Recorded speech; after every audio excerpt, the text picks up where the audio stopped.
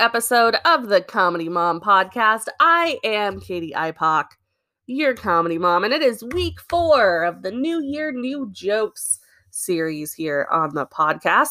And just to recap with you a little bit, so the New Year, New Jokes writing intensive was something that my local comedy scene did with me in January, and I am sharing the interviews and the exercises and the warm-ups with you to start out season 2 of this podcast. But these interviews were done in like the last part of December. So if there's any sort of timing delays or anything that you're hearing, like if there's a discrepancy because it wasn't recorded recently, like that's why, no biggie. So this week I'm sharing with you my interview with Tom Clark. Now, I had a chance to bring this guy to Central Oregon in 2019. It was a fantastic show. Of course it was a craft. The feature was Alex Elkin, who's another fantastic comic outside of Eugene. Of course, he's a touring headliner, well, international headliner, really. Ben Moore opened off of his fresh off of his 2019 Super Fight Mike win. I hosted. It was a killer show. I should stop talking about it because A, it's bragging, and B, it's making me sad. But comedy is going to come back, guys. Comedy is coming back, and that is why it is so important to use our time now, sharpen our writing tools, work on our craft as best we can, so that way it's quicker to get our feet under us when open mics come back and shows start. So, the interview with Tom Clark. So Tom Clark has appeared on TBS's Conan, CBS's Late Late Show, Bob and Tom Radio Show, Central Oregon's Premium Blend. He's got a stand-up special, Outrage, that's currently streaming on Amazon Prime, or you can listen on iTunes and Spotify. He's got the I'm a Rescue podcast. He teaches stand-up classes. Dude's just a goddamn rock star. And it's actually been a real honor to be able to kind of chat with him and work with him. And on the other side, we have both a warm-up and a writing exercise for this week. I really made people work on Thursday. So you have that to look forward on the other side of this interview. Without further ado, ladies and gentlemen, Mr. Tom Clark.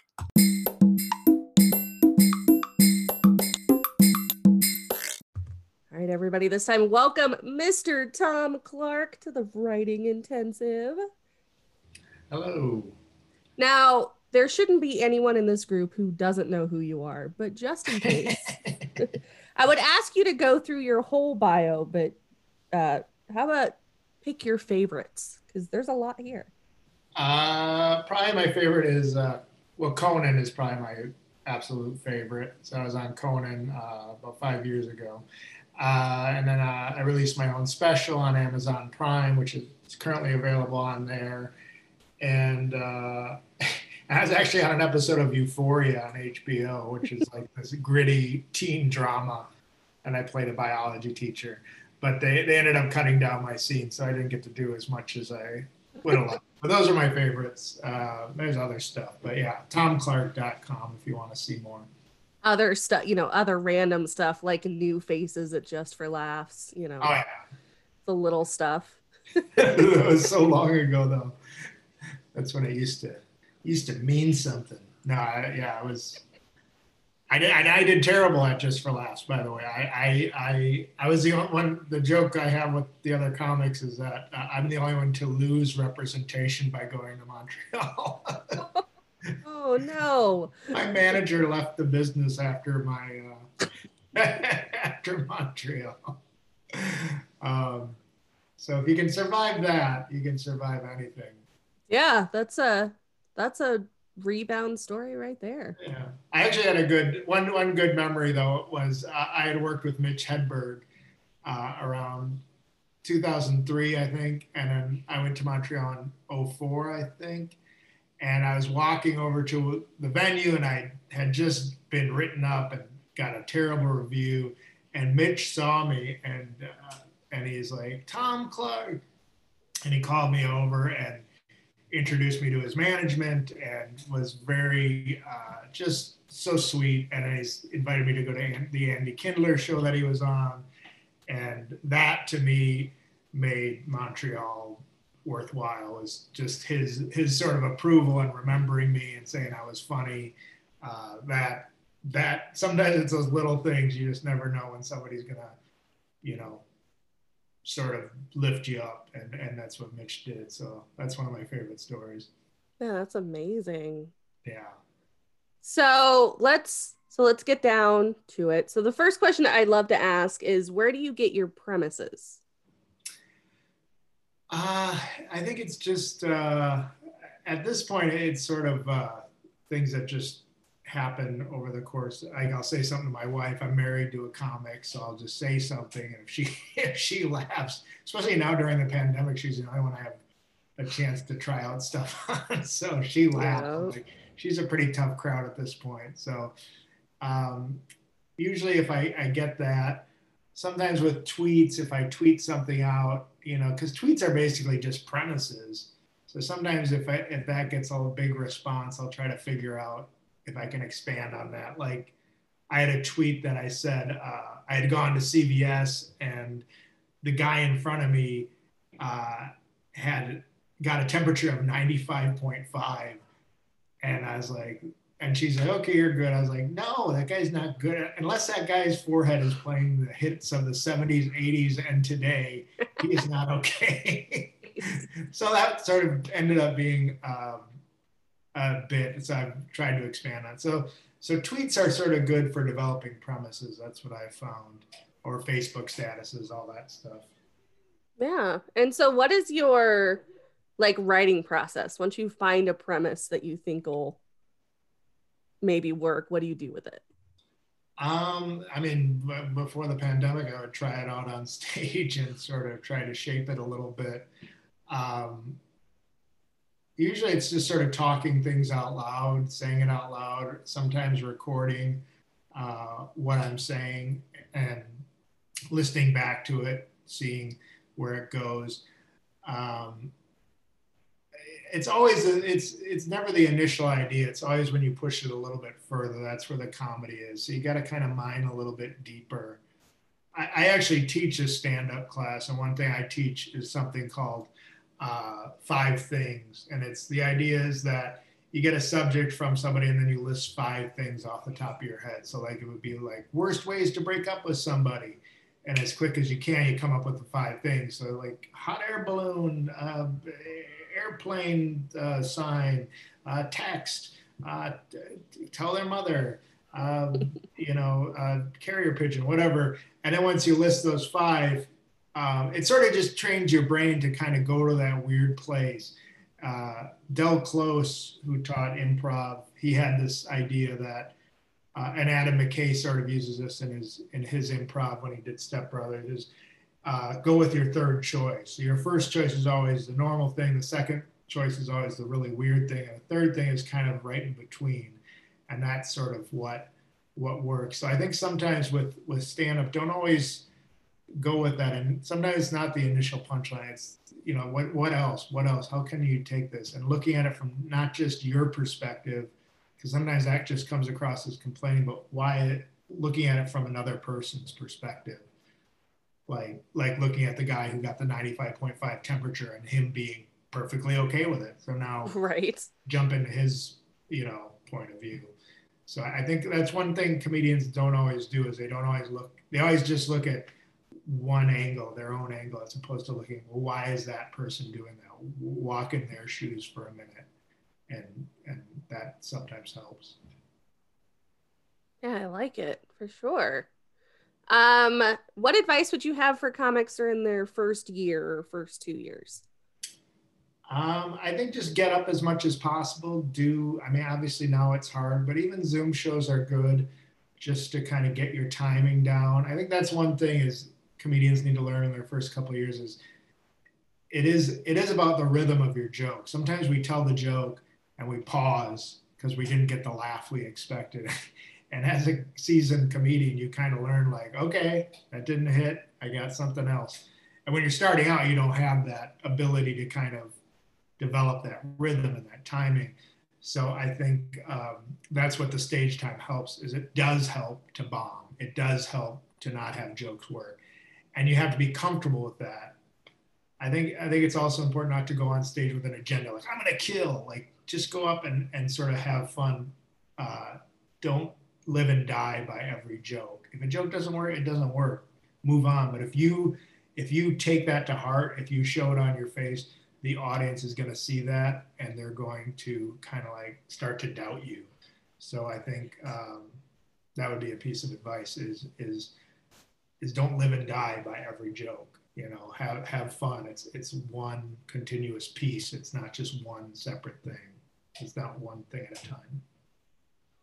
That's really interesting because I think, especially earlier in the journey, we all have a habit of seeing, you know, the entirety of our work in bits and in chunks, mm-hmm. and not seeing it as like the full performance. Right. Sometimes you'll see comedians when they tell a joke, when they're just starting, they'll drop the mic and they'll be like they're just, and then they're resetting and they'll drop the mic and then they reset. And it's like, it's funny. It's literally our brain like resetting. So it's, you almost have to learn, like in boxing, keep your guard up. So I think just not resetting. I mean, unless that becomes your bit, then it's a hilarious bit of the guy who keeps lowering his mic after every joke. Yeah, dude, that's some really amazing advice. I really appreciate it. How do people keep up with you? TomClark.com. I do have a website, standupteacher.com. I know people sort of look down on people that teach stand-up, but I do find it helpful. I love doing it. It's helped me sort of break down my own process of how I do things. So you can check out that. And then at Tom Clark Comedy on Twitter and on Instagram. And I have a Tom Clark fan page on Facebook. So sweet. And then one more thing I wanted to ask. So, you know, you've kind of, you know, you've done Just for Laughs, you've done some Conan. Is there anything about that journey that you wish you would have known, like advice you would give your younger comic self? I think enjoy the journey toward that thing. Don't, a lot of times people think once I get on Conan or once I get Just for Laughs, then I'll be set. And you're just in for a world of disappointment. Let that be part of your journey, and enjoy it. Enjoy those moments. Don't just when you start making it a goal and I gotta do this, and then you get through with it and maybe things don't happen the way you think they were supposed to happen, you're gonna be so disappointed as opposed to really enjoying the fact that Mitch Hedberg compliments you or doing Conan. You know, I had auditioned for Conan. I wrote in my blog on my website about my journey to Conan, and it was like a 15-year process to get there. So I think enjoy, the whole thing with comedy is you have to have fun the whole time because it's definitely a challenge and it's not easy. And one other big piece of advice, and this is probably as you're further along, is own your material. Don't give away your material to anybody. A lot of people I see making albums through different record labels and stuff. It's like, you can do it yourself. I just did that with my stand-up special, which I self-produced, and I just released it on through CD Baby. I released the audio, and it's been so great as far as I know what money I'm making. And sometimes with a label, you don't know what money you're making. So own your publishing rights. I just watched a Go-Go's documentary, and they said the same thing. So listen to Belinda Carlisle and me. Yeah, well, I mean, if you and Belinda Carlisle are saying it, then it's solid. It is. Good advice. Yeah. Awesome. Well, thank you so much again for spending this time with us. We really appreciate it. Thank you. And I keep looking down. I want people to know there's a dog here. There's a dog there. And I don't think we mentioned the I'm a Rescue podcast. Oh, yeah. Yes. Be a better self-promoter than I am. Yes, anchor.fm/I'm a Rescue. I've interviewed, I had Kyle Kinane on the podcast. I interviewed the JetBlue flight attendant who quit his job via the emergency slide. Nice. So that is an interesting episode. He talks about walking across the runway with drinking little bottles of Jack as he's crossing the runway right after 9/11. So yeah, there's some good episodes. So yeah, anchor.fm/I'm a Rescue. Awesome. Well, thank you again, Tom, and good luck with everything. Thank you so much. Thanks for having me, Katie. This was awesome. Of course.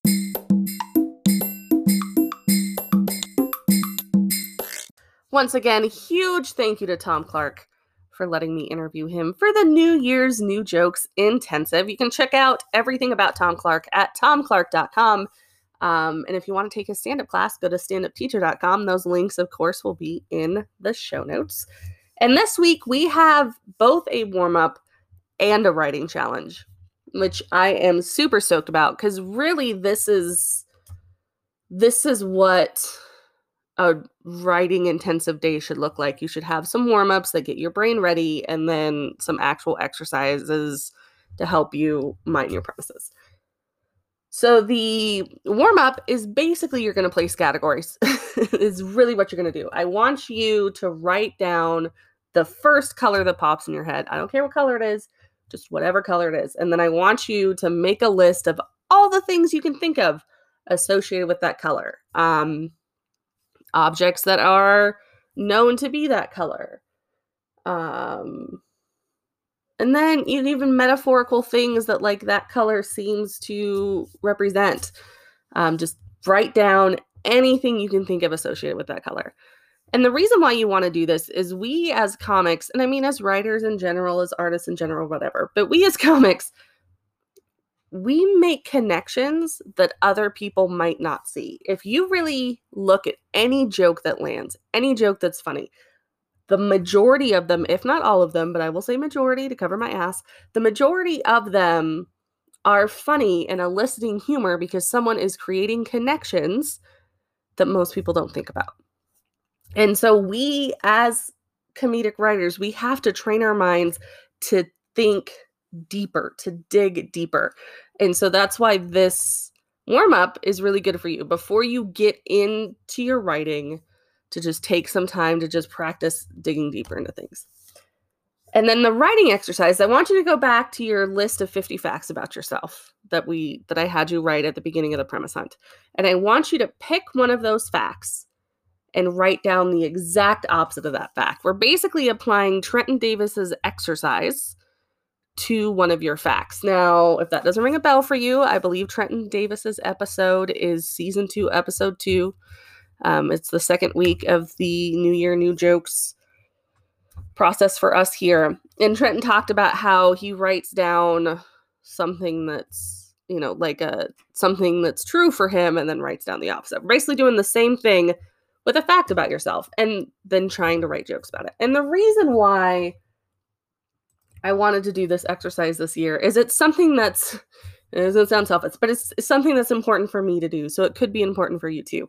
I struggle with straying away from the truth for the sake of humor. I get stuck in thinking that everything I say on stage has to be true. So my goal with this was to go ahead and live in a world that is totally not true, like just digging deep into a topsy-turvy world. And so just kind of digging into what I wrote that week to share with you for fun.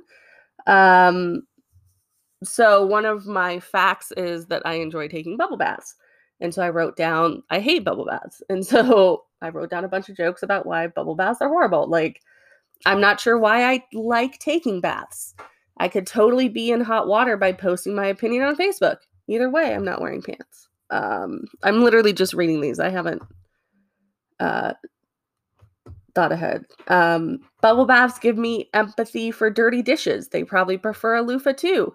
They work great for scratching off the breakfast Alfredo that's under my tits. I make my bath water so hot that half of my body looks like a nudist after Burning Man. The other half of my body is so white and cold it looks like Mike Pence's wedding night. So yeah, like I basically started talking shit about something that I really love. And that's kind of the goal. That's what you're looking for.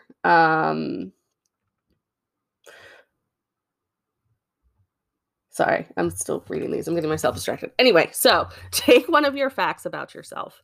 Write down the exact opposite of that fact and then write jokes as if it's true.